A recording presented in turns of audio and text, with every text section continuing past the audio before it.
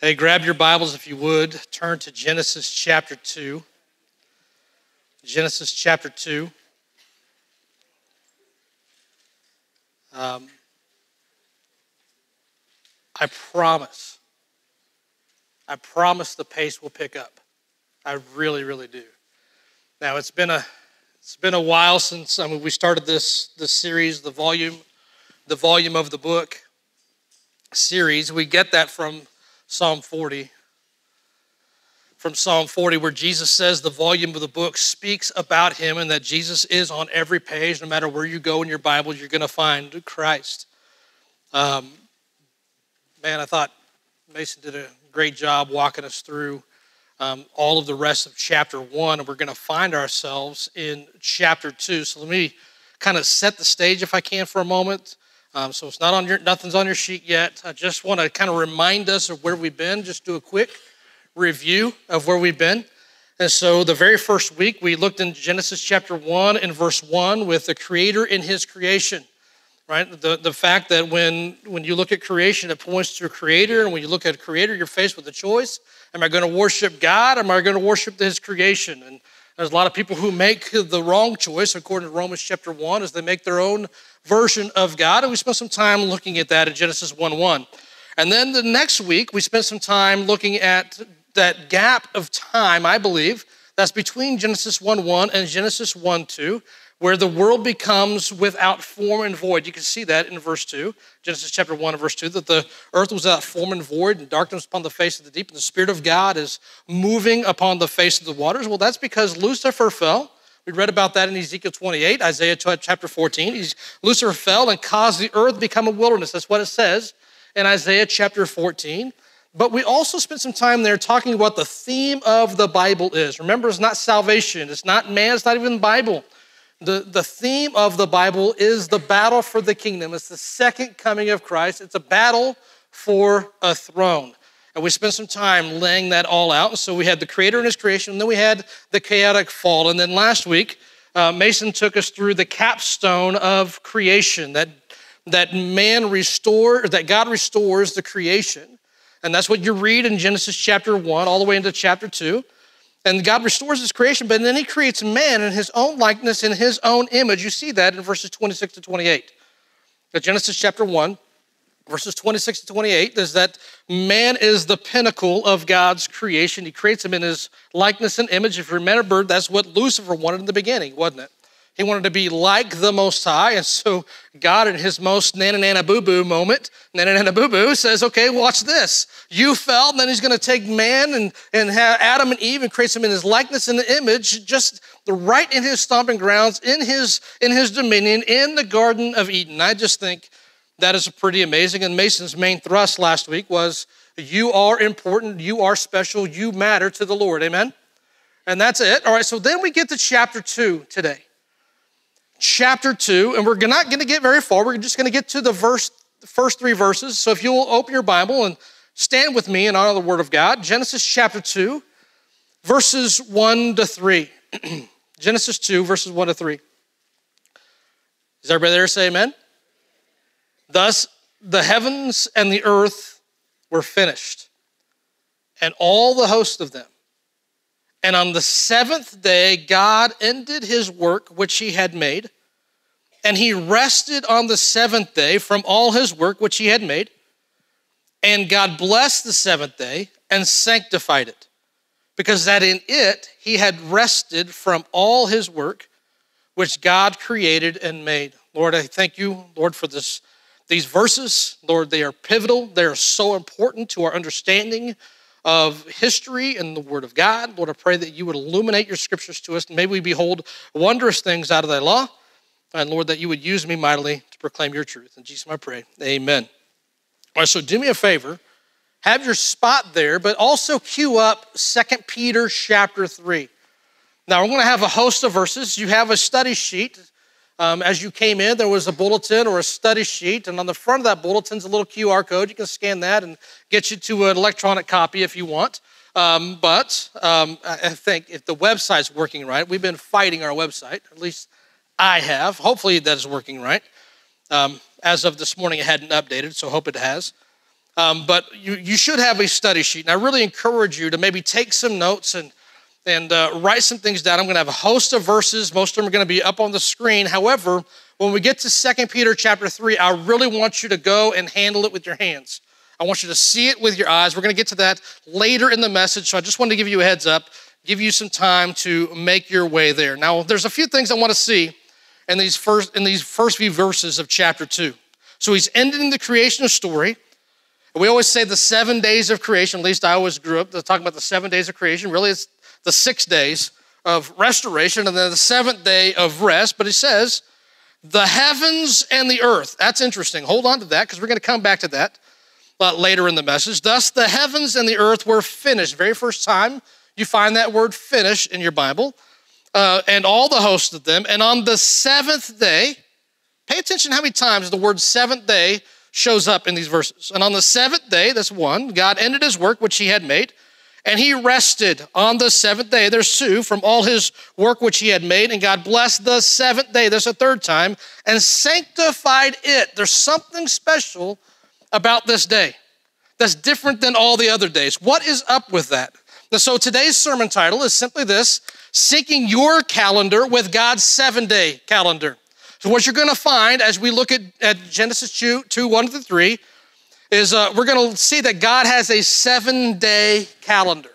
And our job as believers in Christ, as Bible study students, as followers of the Lord, is to sync our calendars with his.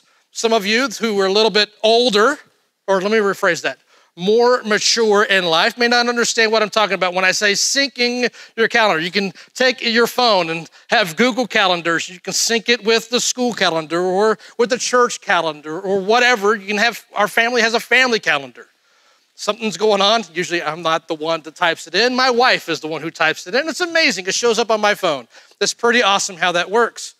Well, the same thing applies for us, that God has a 7-day calendar and it's our responsibility to make sure that our calendar is synced up with his. And that'll make sense here in just a few moments. So the first point for study I want you to see here is that God's 7th day is a blessed day.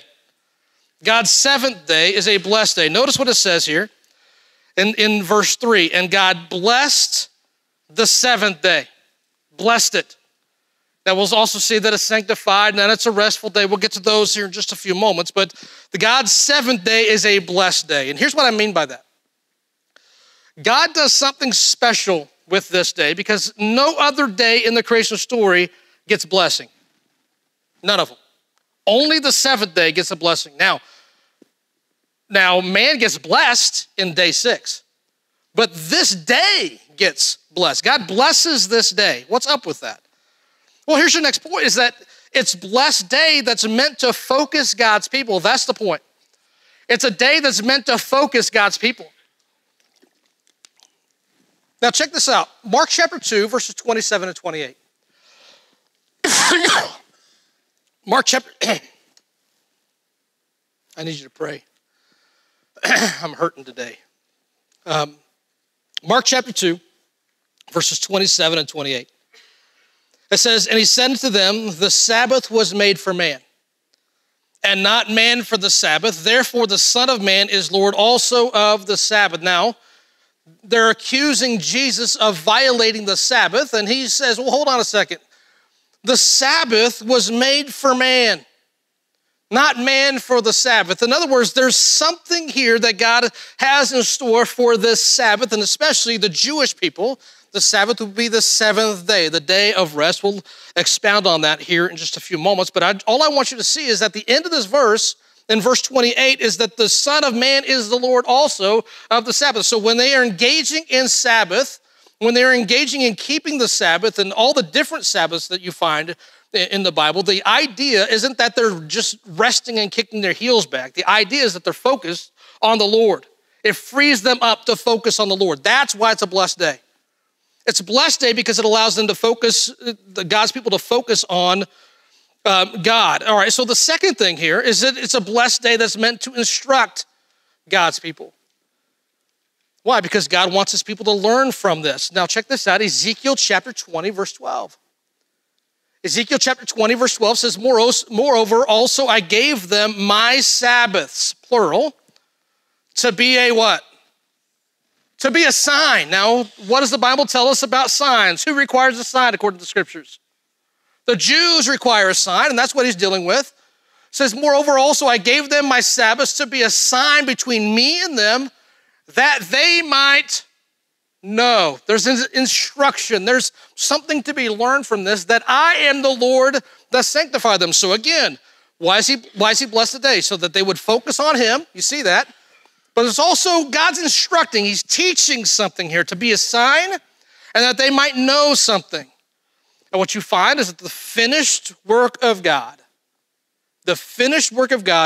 is followed by seasons of rest. And you see that here in chapter 2, verses 1-3. When God finishes his work, it's followed by a season of rest. Now, that's a biblical principle you're going to find all throughout Scripture. So if you ever study in the life and ministry of Jesus, you'll find that he's feeding the 5,000 and doing all kinds of things. And as soon as that hard work is done, it's like the next verse, the next chapter says that he went apart to pray. He went alone. He got separated. Why? Because when there's busyness and hard labor and God finishes the work, it's always followed by seasons of rest. And so here's the lesson. Here's the overall lesson I want us to get today. It's not on your sheet. Just maybe you want to write this down. We need to learn to trust God's work by resting. Now, I want to define what that means a little bit later. I don't want you to picture hammock and your little snuggle bunny, right? There's a different idea of what the word rest means here. Now, I'm not opposed to rest. I think there's seasons where we need to go through times of rest. But what does the Bible mean when it says rest? We need to be able to trust God in our resting. And here's what I mean by that. So if he said Sabbaths, remember that verse said Sabbaths, there's plural, there's different kinds of Sabbaths. And what he gave the Jewish people was that they were to work 6 days, and then on the seventh day, they're to rest, right? So if you remember in the wilderness, he gives them manna from heaven. They're supposed to, on the 1, 2, 3, 4, 5th day, supposed to go out every day, grab what they're gonna eat it that day. The 6th day, they're supposed to go out, grab double, trust the Lord, because on the 7th day, there wasn't gonna be any manna. You weren't supposed to do that, right?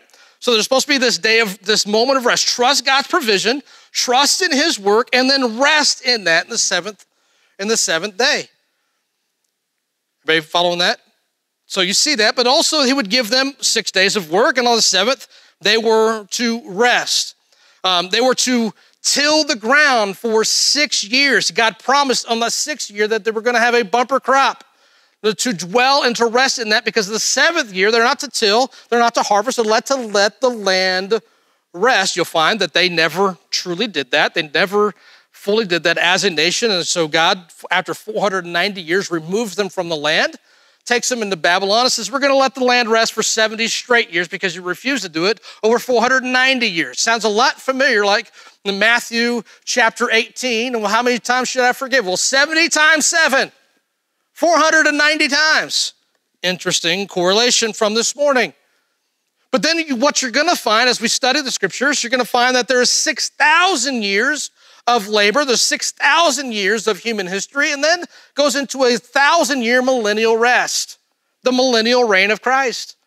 And we see all of this here in chapter 2, verses 1-3. God has blessed this day. He's sanctified it. He's made it a day of rest. He's done a whole lot of things, but he's there to focus God's people and instruct God's people. So there's something to be learned here in verses 1-3. Here's your next point. Because he says here in verse 3, and God blessed the 7th day and sanctified it. Set it apart. That's what that word sanctified means. It's special. It's sanctified. It is set apart. Well, set apart to who? What you're going to find is set apart to him. So there's something special about this day. It's the only day he blesses. It's the only day he sanctifies. There's something different about this day. All right, so here's your next point. God's 7th day has no evening and morning. God's 7th day has no evening or morning. So pay attention when God has patterns in scriptures, right? And what you're gonna find in the creation story is that every day from Genesis chapter 1, verse 3, all the way to to the end of the chapter 1, every single day, God says there's an evening and a morning, an evening and a morning, an evening 6 times. Then you get to day 7, it's not there. There is no evening and morning. So pay attention when God has a pattern and then he breaks from that pattern. Let me give you another one real quick. Look at verse 31 of chapter 1. At the end, let's just read verse 31. And God saw everything that he made, and behold, it was what? Was it good? It was very good. That's interesting. And the evening and the morning were the 6th day. Okay. Well, that's interesting. Look over here in verse 21. Verse 21. And God created great whales and every living creature that moveth, which the waters brought forth abundantly after their kind, and every winged fowl after his kind. And God saw that it was good. Look at the end of, look at verse 23. In the evening and the morning were the 5th day. Now, if you were to trace all that back, you would find that every day God says it's good, and there's an evening and the morning. However, he breaks ranks in 2 different verses. In verse 31, he says it's very good in response to what he's just made, Adam and Eve in the garden.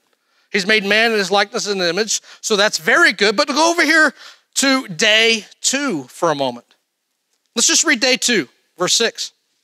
And God said, let there be a firmament in the midst of the waters, and let it divide the waters from the waters. And God made the firmament and divided the waters which were under the firmament from the waters which were above the firmament. So it was so.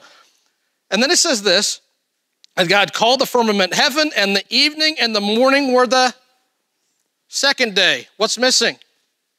God never said it was good. Every other day he says it's good. But this one, there's a reason for that. We might address that on a Wednesday night. I believe there's a reason for that. But when God lays out patterns and he breaks from that pattern, pay attention, because here in chapter 2, verses 1 to 3, there is no mention of an evening or a morning. So he breaks from the pattern, and what does that tell us? This is a day that never ends. It's a day that never ends. So Psalm 102, verses 25 to 27, says, of old hast thou laid the foundation of the earth, Genesis chapter 1, verse 1. And the heavens are the work of thy hands, chapter 1, verses 3, all the way through the end. They shall perish, but thou shalt endure. Yea, all of them shall wax old like a garment. If you're a Bible study student, you'd be paying attention to that phrase. They shall wax old like a garment, as a vesture shalt thou change them, and they shall be changed. There's a whole lot going on there. Verse 27, but thou art the same, and thy years shall have no end. And what you're going to find on this 7th day, we're going to unpack this is a day that doesn't end. There is no end to this day. But it's also a day that has no need for the sun or the moon. So let me remind you of a couple passages we looked at a couple weeks ago. Revelation chapter 21, verse 13. And the city had no need of the sun, neither of the moon. This is a new Jerusalem that shows up at the end of the millennial reign of Christ, where that day never ends. It just rolls right into this, and there's no need for a sun. There's no need for a moon. Why? Because according to Psalm 102, the old heavens and the old earth is done away with. We're in a new heaven, new earth, and there's no need for a sun, neither a moon to shine in it. For the glory of God did lighten it, and the Lamb is the light thereof. Check out 22, verse 5. And there shall be no night there, and they shall need no candle, neither light of the sun. For the Lord giveth them light, and they shall reign forever and ever. All right, so this is an interesting day. Has no morning or evening. Why? Because it never ends. And if there's no need for a sun or a moon, there's no morning or evening. Y'all with me on that? He is the light of it. It never goes dark. It's always light. There's no need for the day. But now check this out. Remember, he sanctified this day. What does that mean? He set it apart. And my question to you is, set apart to whom? Set apart to whom? Or set apart to what? Here's your next point, is that God's 7th day is the Lord's day. It's the Lord's day. And maybe you're saying, well, I thought Sunday was the Lord's day. No. Sunday is not the Lord's day. You're not going to find that anywhere in Scripture. Sunday is not the Lord's day. Let me remind you of Revelation chapter 1, verses 10 and 11. This verse will bake your ever-loving noodle. Check this out. Revelation chapter 1, verses 10 and 11. This is John writing. He says, I was in the Spirit on the Lord's day. On the Lord's day. And heard behind me a great voice as of a trumpet saying, I am Alpha and Omega, the first and the last, and what thou seest, write in a book and send it unto the 7 churches which are in Asia. What happens? Jesus is speaking to the Apostle John while he's on the Isle of Patmos, and he translates him, he takes him off the Isle of Patmos and leads him forward past your and my day to the Lord's day. What is that Lord's day? Because he's told to write the book of Revelation from that perspective, from the day of the Lord. So when he sanctifies the 7th day in Genesis chapter 2, verses 1 to 3, he sanctifies it to himself. It is his day. Y'all with me? Is this making sense so far? Y'all tracking with me? All right, so I just need you to put your mind to work here. Let's write some things down. Let's do a little bit of Bible study just for a moment. Now is where we flip to 2 Peter chapter 3. 2 Peter chapter 3.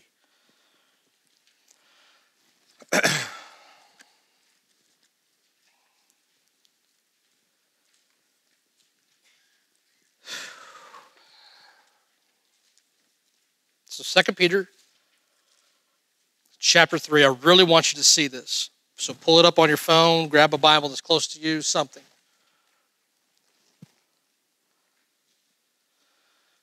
Here's your point. Let me give you this point, and then I want to jump into this. It prophetically points to the 1,000-year day of the Lord. This is the Lord's day. And what does that mean? It's prophetically pointing to the 1,000-year day of the Lord. Well, how can 1,000 years be a day? Greg and I were texting about this last week, something like that. How can 1,000 years be a day? And a lot of people just run straight to verse 8. So let me just read verse 8 with you. 2 Peter chapter 3, verse 8. But beloved, be not ignorant of this one thing. In other words, you need to know this. Don't be stupid. Don't be slow. Get this. Be not ignorant of this one thing, that one day is with the Lord as 1,000 years, and 1,000 years as one day. And he throws that in there and says, hey, you need to know this. This is going to unlock some stuff for you. And a lot of people just run to that verse and, yeah, that's true. Okay. But pay attention to the context that verse is written in. All right, so it's prophetically pointing to this 1,000-year day of the Lord. And 2 Peter chapter 3, man, lays out for us current times and end times for us in detail. Verse 3, 2 Peter chapter 3, verse 3. It says, knowing this first, that there shall come in the, what? Last days, plural, scoffers, walking after their own lusts, and saying, where's the promise of his coming? Where's the promise of his coming? For since the fathers fell asleep, he's referring to your Old Testament fathers. For since the fathers fell asleep, all things continue as they were from, what's the context? Beginning of the creation. Genesis chapter 1 and verse 1. And what the scoffers are saying, you're telling me that there's this Jesus. You're telling me that there's this promised guy coming. You're telling me that there's a second coming of Christ. Where's the promise of his coming? Because as I'm living my life, I'm looking around going, ain't nothing different since it all began. Which, by the way, is not true, right? It's not, what they're saying is not true. There's no validity to what they're saying. Well, how do we know that? Because verse 5 exists.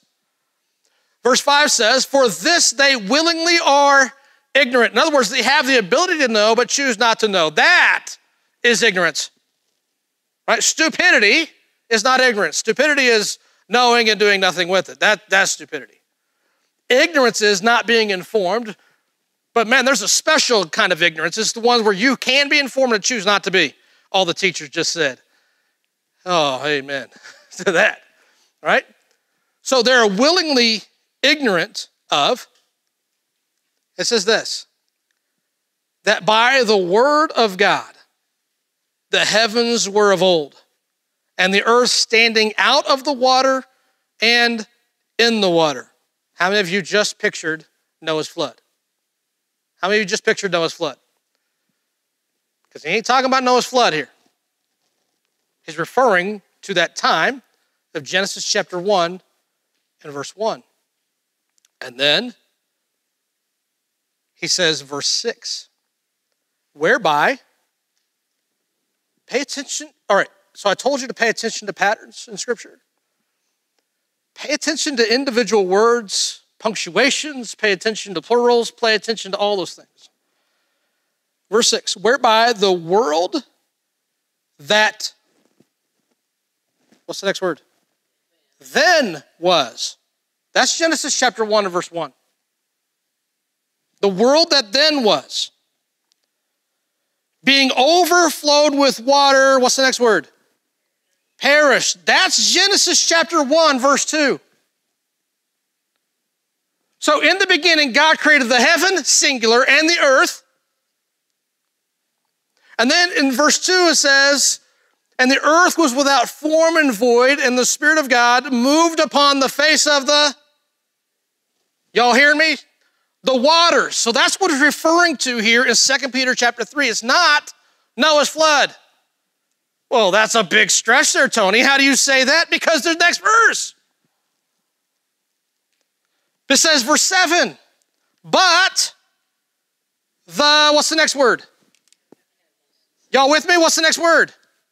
Heavens and the earth, which are now. Let me ask you this. How did Noah's flood affect the heavens? It didn't.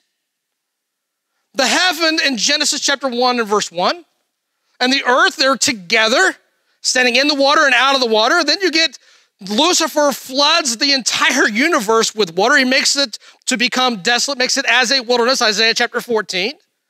And now the earth is now submerged underwater. And what you find in day 2, where he separates the firmament and he separates the waters from the waters, and what do you find? You get the heavens.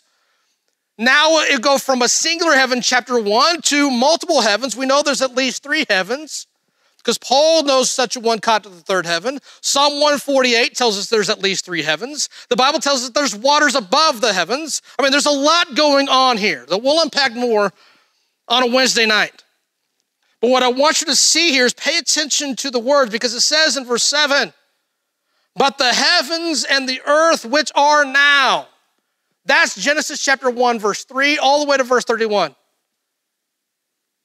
The heavens and the earth which are now, by the same word are kept in store. What did God use to restore this heaven and to store it? And God said, let there be light. And God said, let there be a firmament. And God said this, and God said that, and God said this. It's always done by the word of God. There's power in the word of God. There's security in the word of God. But notice this, by the same word are kept in store, reserved unto judgment against what? The day. The day. Not just a day, but the day. The day of judgment and perdition of ungodly men. But beloved, be not, there's that glorious word. What is it? Ignorant. So they're willingly ignorant in verse 5. So don't be ignorant of this. Verse 8. But beloved, be not ignorant of this one thing, that the one day is with the Lord as 1,000 years, and 1,000 years as one day. Now this is the verse that helps unlock the Bible prophecy. All right, so let me give you your next point. This prophetically points to 7,000 years of human history. So we go back to Genesis chapter 2. Go back to Genesis chapter 2. Because this day, which by the way, I believe all those days that you read in Genesis chapter 1 are 24-hour days, and we can debate that. We can have that conversation. Because it says evening in the morning. But you get to chapter 2, verses 1 to 3, it's a different kind of day. I'm not saying there wasn't evening in the morning, but it's not mentioned there. And so that tells me that prophetically this is a day that never ends, but it also points to a specific day. Did I tell you to leave 2 Peter? I really didn't mean to do that. I really didn't mean to do that. But it prophetically points to 7,000 years of human history. So if you have time, run back over there. If not, just listen in. Write the reference down. 2 Peter chapter 3. There's something else I wanted to point out here. In 2 Peter chapter 3, it says that one day is with 1,000 years as with the Lord as 1,000 years. 1,000 years is one day. But then it says this, verse 9. The Lord is not slack concerning his promise, as some men count slackness, but is long-suffering to us. We're not willing that any should perish, but that all should come to repentance. In other words, you go back to verse 7, he's going to judge perdition of ungodly men. Interesting phrase, by the way. He's going to judge perdition of ungodly men. This is when the Antichrist is doing his thing, which is also called the son of perdition, and ungodly men are following his leading. So they're in the perdition of ungodly men. God's going to judge that. That day is coming, of that day of judgment. But the Lord is not slack concerning his promises, some man count slackness, but is long-suffering to usward, not willing that any should perish, but that all should come to repentance.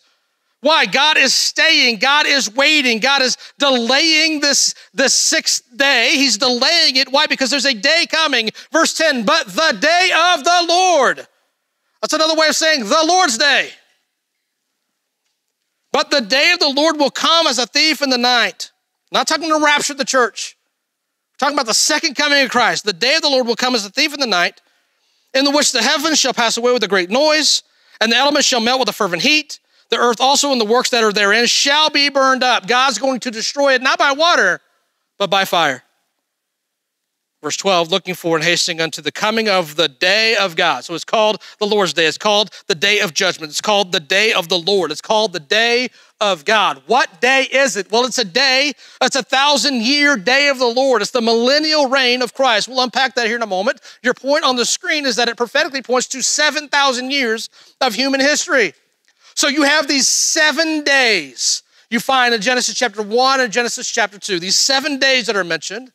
If every day prophetically points to a 1,000-year period, what you're going to find is the seventh day points to the millennial reign of Christ, which also implies that the 6 days ahead of it also point to other 1,000-year days, right? So I'm not saying those days are 1,000 years long. I'm not saying that. I'm saying prophetically to point to 7,000 years of human history. Everybody understand that? So what happens in day 1? God separates the light from the darkness, doesn't he? He says, let there be light. Then day 1. So on day 1 of human history, what does he do? That 1,000 years of Adam's life, who lives roughly 1,000 years. Well, he's what's spoken into the darkness after their fall. It's the promised seed. He separates that promised seed through the likeness of Cain's line and Seth's line. So that's what happens during that first 1,000 years. He speaks light into darkness, and that is the promised seed. What happens in day 2? He separates the firmament from the firmament, the waters from the waters. You see that in day 2? What happens in day 2 of human history? Well, that's when Noah's flood happens, where the flood and the waters are now abated. And God has to deal with separating the waters again. You see that in the second 1,000 years. Here's what's amazing to me. From Genesis chapter 1 all the way to Genesis chapter 12, 2,000 years is accomplished in those 11 chapters. That's a lot of time in 11 chapters. And then from chapter 12 all the way to Matthew's, another, 2,000 years, something like that. It's crazy. So day 3, what happens day 3? Well, that's when the land is filled with plants and after their kinds. What happens in day 3 of human history? Those next 1,000 years. That's Abraham. That's the Tower of Babel, right? Where God separates and he fills the people and fills the land with people after their kinds, according to languages. I think that's interesting. Then you get to day 4, the 4,000th year. What happens on day 4 in creation story? God brings the sun and he brings the moon, doesn't he? What happens in day 4 of human history? Jesus shows up on the scene. Malachi chapter 4, verse 2. Malachi chapter 4, verse 2. But unto you that fear my name shall the Son, capital S-U-N, that's Jesus, shall the Son of righteousness arise with healing in his wings, and ye shall go forth and grow up as calves of the stalls. So what happens on the day 4 of the human history? Jesus the Son shows up. But not just that, also the moon shows up. Job chapter 25, verse 5, behold, even the moon, and it shineth not. Did you know the Bible knows, in the oldest book in your entire Bible, lets you know that the moon didn't shine in and of its own. It reflected the light of the sun. And who is the moon? We are the moon.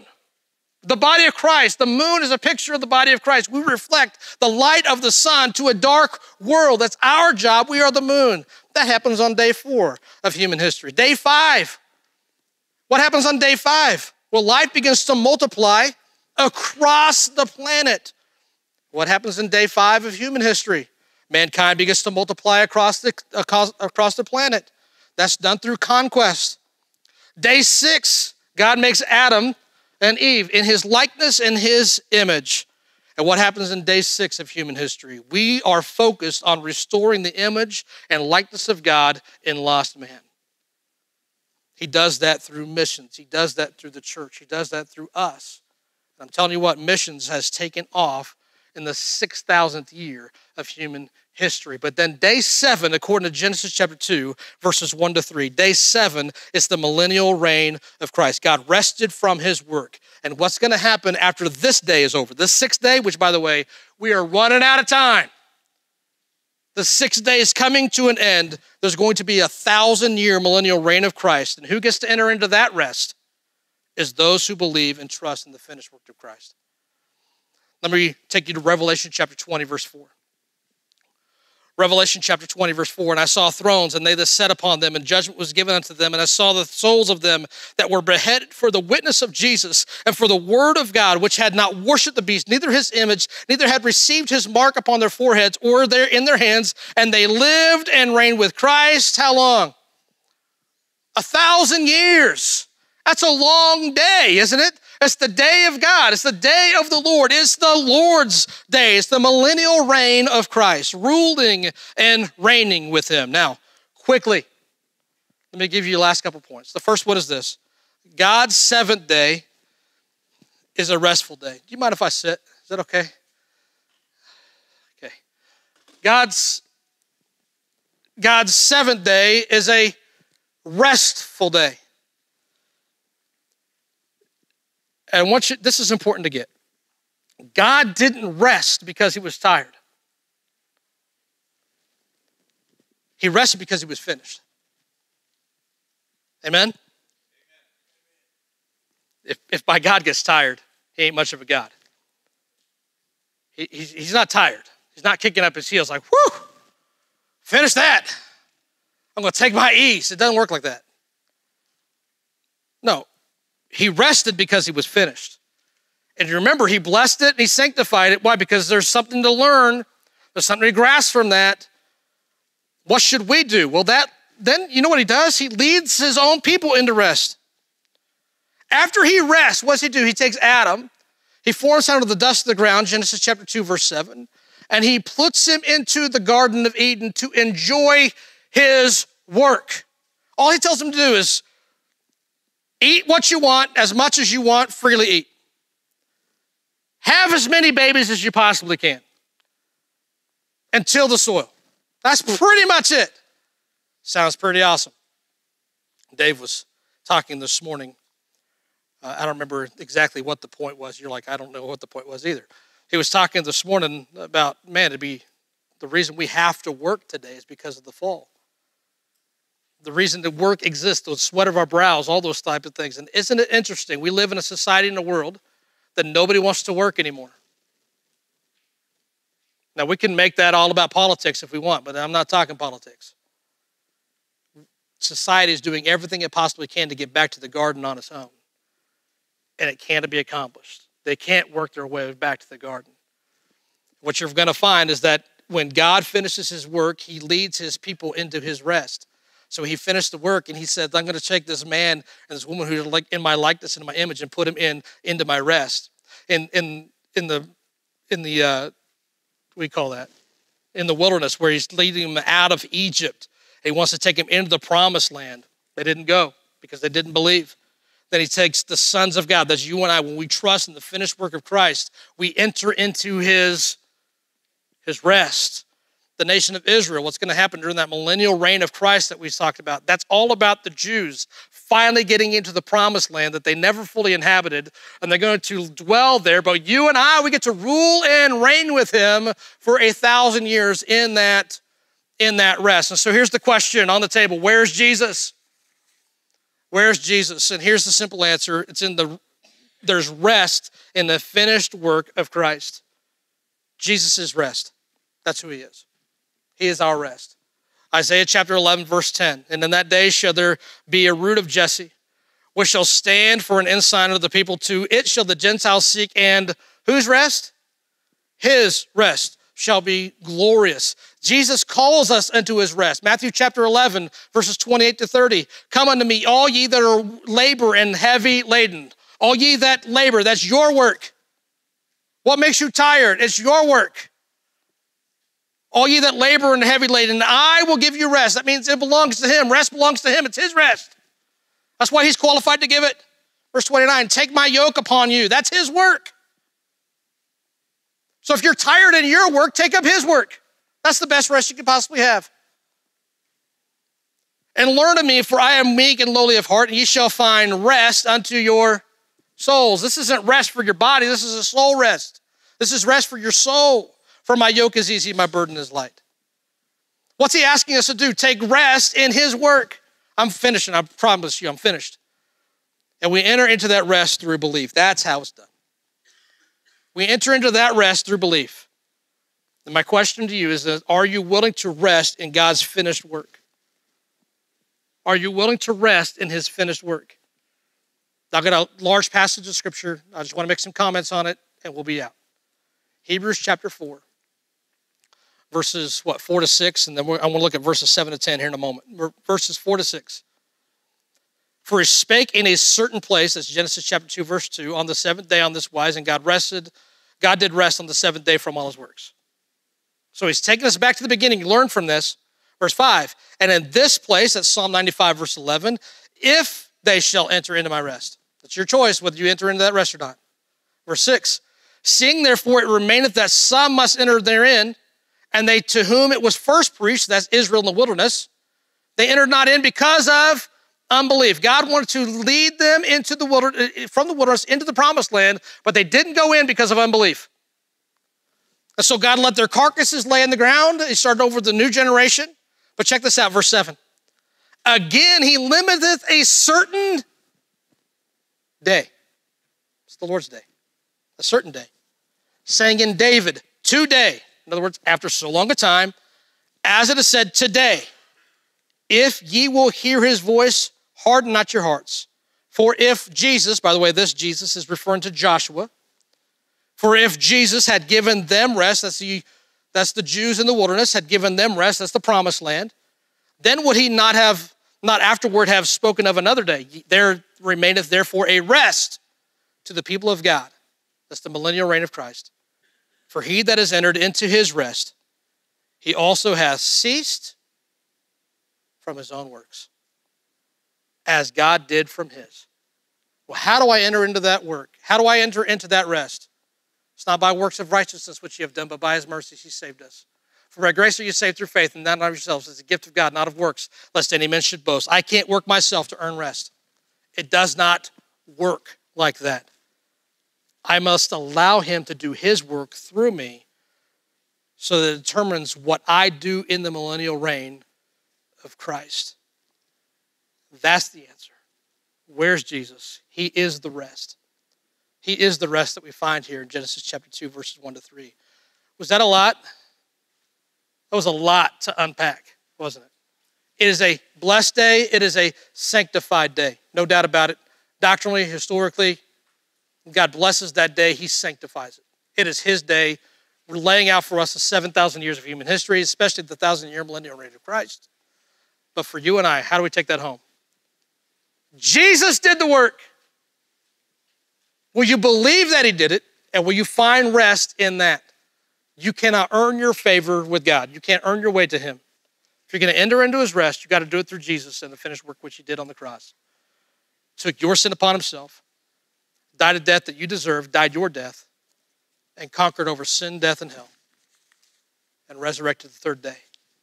Will you trust in that? Because if you do that, the Bible says, that's where you'll find your rest. Let's close in prayer, and we'll be dismissed.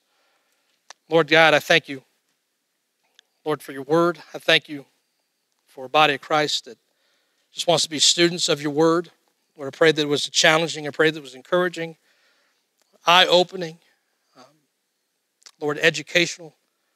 Lord, I pray that we would find your rest, to be blessed, to be sanctified, and to be full of rest. May we rest in your finished work. We ask this in the name of Christ, I pray.